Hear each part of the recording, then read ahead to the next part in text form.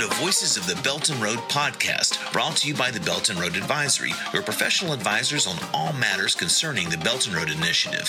Voices of the Belt and Road is our flagship podcast, and with each episode, we'll hear the personal stories of people who are part of the Belt and Road Initiative. The aim of this podcast is to demystify the initiative by interviewing a broad array of people whose lives are impacted day in and day out by the world's largest cross-border trade initiative and infrastructure build-out. On this podcast, in addition to university researchers, think tank experts, and policymakers, you can also hear from business people, workers, and countless others involved in the Belt and Road. You'll hear people tell their own personal stories in their own languages, because at the end of the day, the Belt and Road Initiative is changing people's lives, and we want you to hear it from them. Please enjoy this week's podcast, and thanks for tuning in.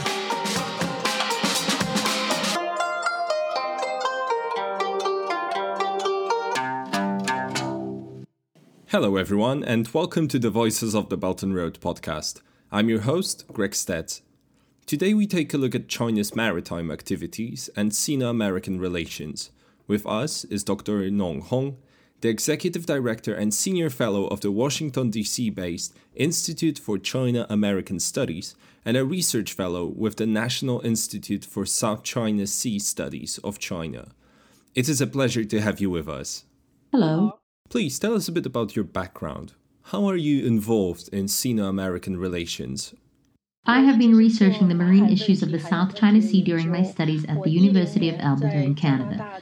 My PhD was focused on the law of the sea in the South China Sea area, but my research also involves the ocean governance, the management of maritime disputes, including not only the South China Sea but also the Arctic area.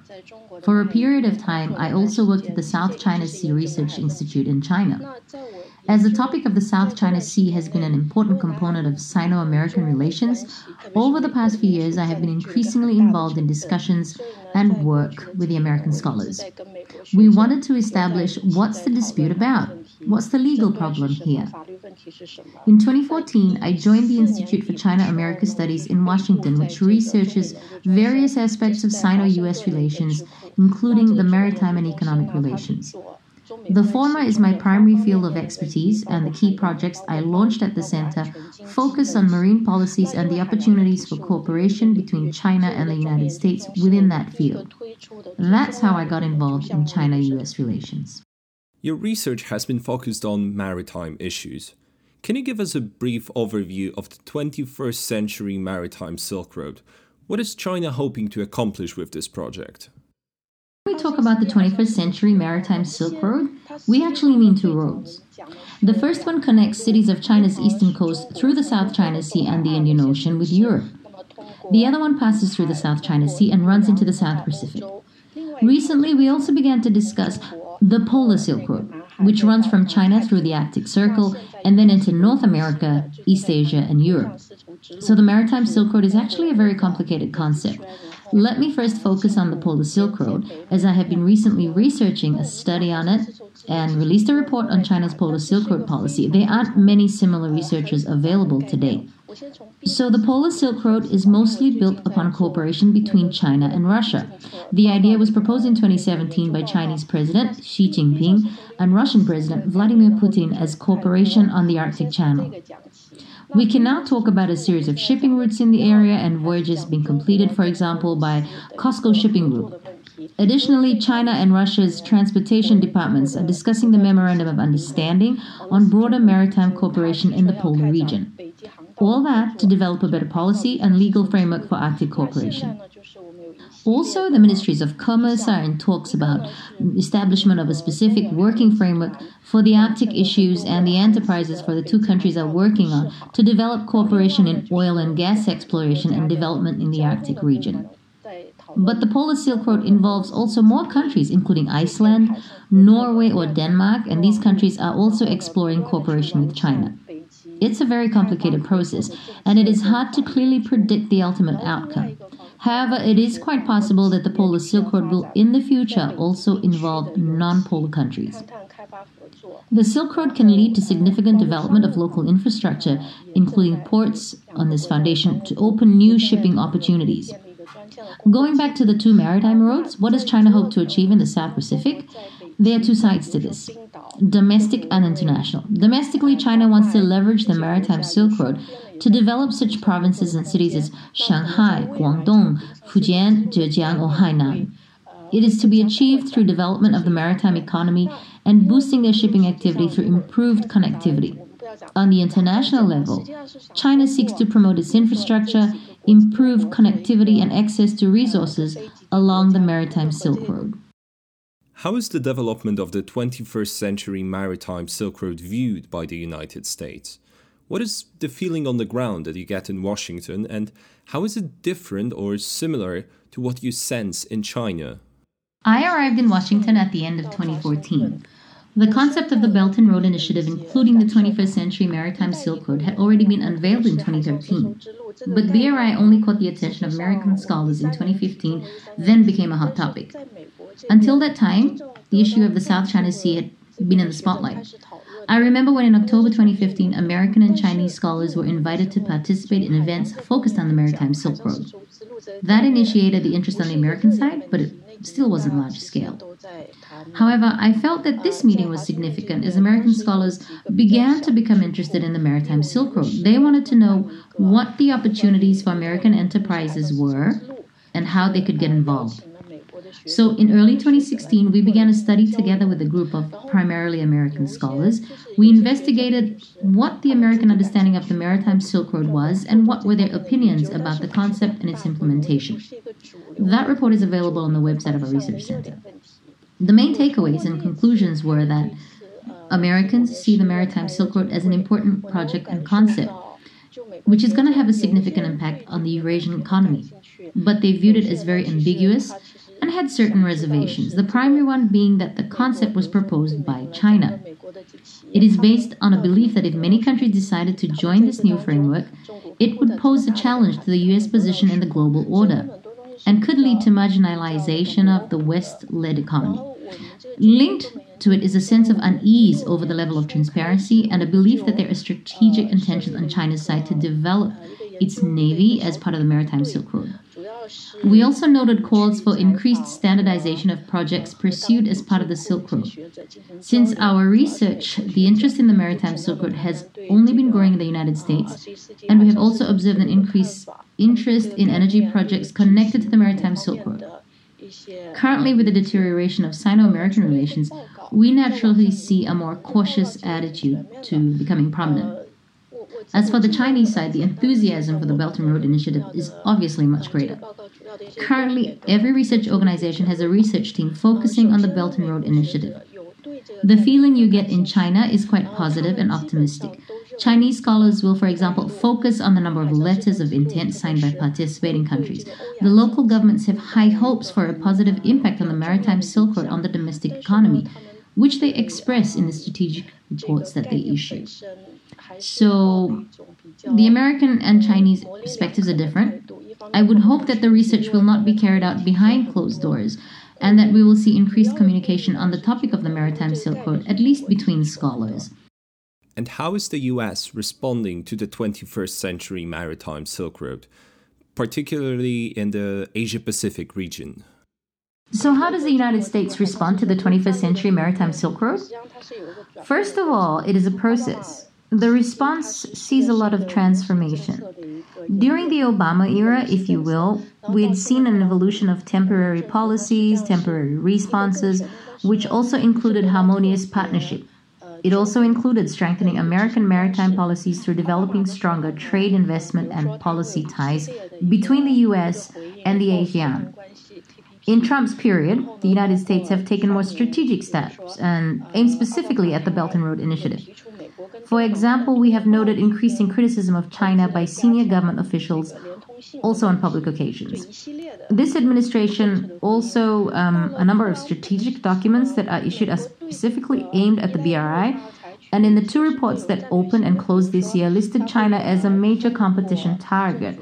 This is a series of significant official reactions. But criticism is not the only response that the Trump administration is engaged in, as they are in a process of strengthening relations with many U.S. regional partners involved in maritime economy. For example, on November 17th, Trump established an official partnership between the Japan Bank for International Cooperation as one of the agencies of overseas private investment companies of the United States and Japan. Even a broader strategy was deployed by the United States, the Indo-Pacific Strategy, which is a direct response to the Belt and Road projects. For example, it launched a series of new initiatives related to infrastructure, new educational consulting funds, telecommunication partnerships, and network security partnerships. Put simply, in the Trump era, we see a more active U.S. putting forward more measures aimed at countering China's maritime Silk Road. So some claim that the Sino-US relations will have to fall victim to what is perceived as a law of geopolitics, often described as a so-called Thucydides trap, which claims that the anxiety of the current power over the rising competition is likely to lead to a conflict. Many point to maritime tensions in the South China Sea or in East China Sea as potential sparks. How likely is such a conflict in your view, and what key things can each of the sides do to avoid it long term? Thank you for this question. I think that especially since last year, the trajectory of Sino-American relations has been troubling. That includes trade disputes and the North Korean issue, which have taken the spotlight from the maritime relations. Referring to your question, I don't think that the maritime relations will spark a conflict, neither short nor long term.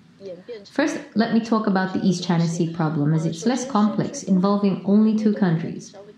Basically, the two countries created some contradictions because of historical factors and different legal interpretations. The views of China and Japan toward the East China Sea issue have been contradictory over years, but now the overall environment of the East China Sea problem is improving. The leaders of the two countries and various economic actors are now working to make the ties between the countries closer, and I don't see the East China Sea issue causing problems in the foreseeable future. Of course, the U.S. also has its position on the East China Sea issue. For example, the U.S. claims that Japan has the administrative power over the Diaoyu Islands, which is contradictory to China's view. But again, I do not see the East China Sea becoming the spark of conflict between China and the U.S. The South China Sea issue is more complicated as more parties are involved in the dispute. That includes the United States, which, although it's an extraterritorial actor in this arena, claims to have its national interest in this arena. So I think that in the next year or two, the freedom of navigation actions in the South China Sea run by the United States will become more and more institutionalized, and the intention to challenge China will become increasingly obvious. We're also likely to see an increased Air Force presence of the U.S. in that arena. The goals will be display of American military capabilities, attempts to contain China, and consolidating alliances and partnerships. And given the fact that the U.S. has its Indo-Pacific strategy that includes Australia, Japan, and India, this arena is more worrisome than the East China Sea. But again, I don't think that tensions will escalate to the point of conflict, despite the fact that China and the U.S. have very different perspectives on this issue. The bottom line for China is, I want to safeguard my sovereignty, my sovereign rights, my economic rights, and the United States is approaching the issue from a position of an extraterritorial actor which says it has a deep interest in the South China Sea arena. The key question that really needs to be asked is, are these two stances mutually exclusive?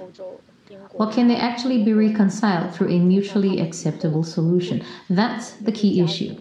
A stable situation in the South China Sea is in the interest of both sides. And that's the bottom line and a framework for a solution. So as much as we will continue to see both sides testing or challenging one another, it is not likely to lead to an open conflict. As I said, for China, the bottom line is in the sovereignty issue. It's a red line, and that's why it's better when other actors do not show public support for a specific country engaged in the South China Sea dispute. For the United States, shown in the freedom of navigation actions, the bottom line is right of entry and stability of the region. In my view, that's not exclusive. And if the difference in interpretation of the freedom of navigation can be addressed, I think that a consensus can be reached, especially given the fact that China is now constantly improving its relations with ASEAN countries and having open discussions. That also includes bilateral relations. The improvement in Sino-Philippines relation is a good example. So given all that, I don't see the South China Sea as an area that will spark an open conflict. And what impact does the South China Sea dispute have on the development of the Maritime Silk Road? Can the Maritime Silk Road play a constructive role in addressing the tensions in the region? This problem is a bit complex and involves many issues. The first one is sovereignty and demarcation of borders, which extends to such issues as fishery, oil, and gas exploitation or marine environmental protection. There is no simple solution, and the only way to solve it is through continuous dialogue, multilateral cooperation agreements, and promoting cooperation. At the beginning, in non-sensitive areas such as fisheries and maritime search and rescue, the 21st century Maritime Silk Road can help to facilitate it. As China discusses with other countries, especially Southeast Asian countries, cooperation on port construction, maritime transportation traffic, etc., it helps to downplay the tensions over sovereignty and sovereignty rights. At the same time, it's not a panacea. Sovereignty is an issue that does not allow compromise. The sovereignty right is with one country or another.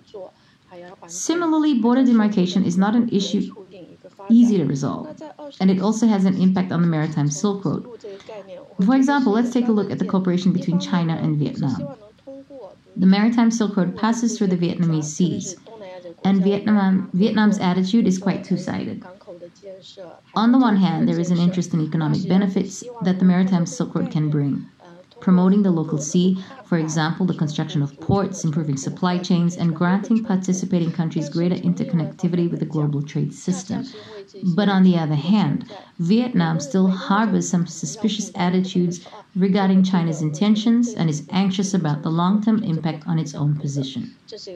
So the tensions in South China Seas are an important factor in implementing the Maritime Silk Road in Southeast Asia. That closes our show for today. Nong, it was a pleasure having you with us. Thank you for sharing your perspectives on the Maritime Silk Road and the development of Sino-American relations. Thank you.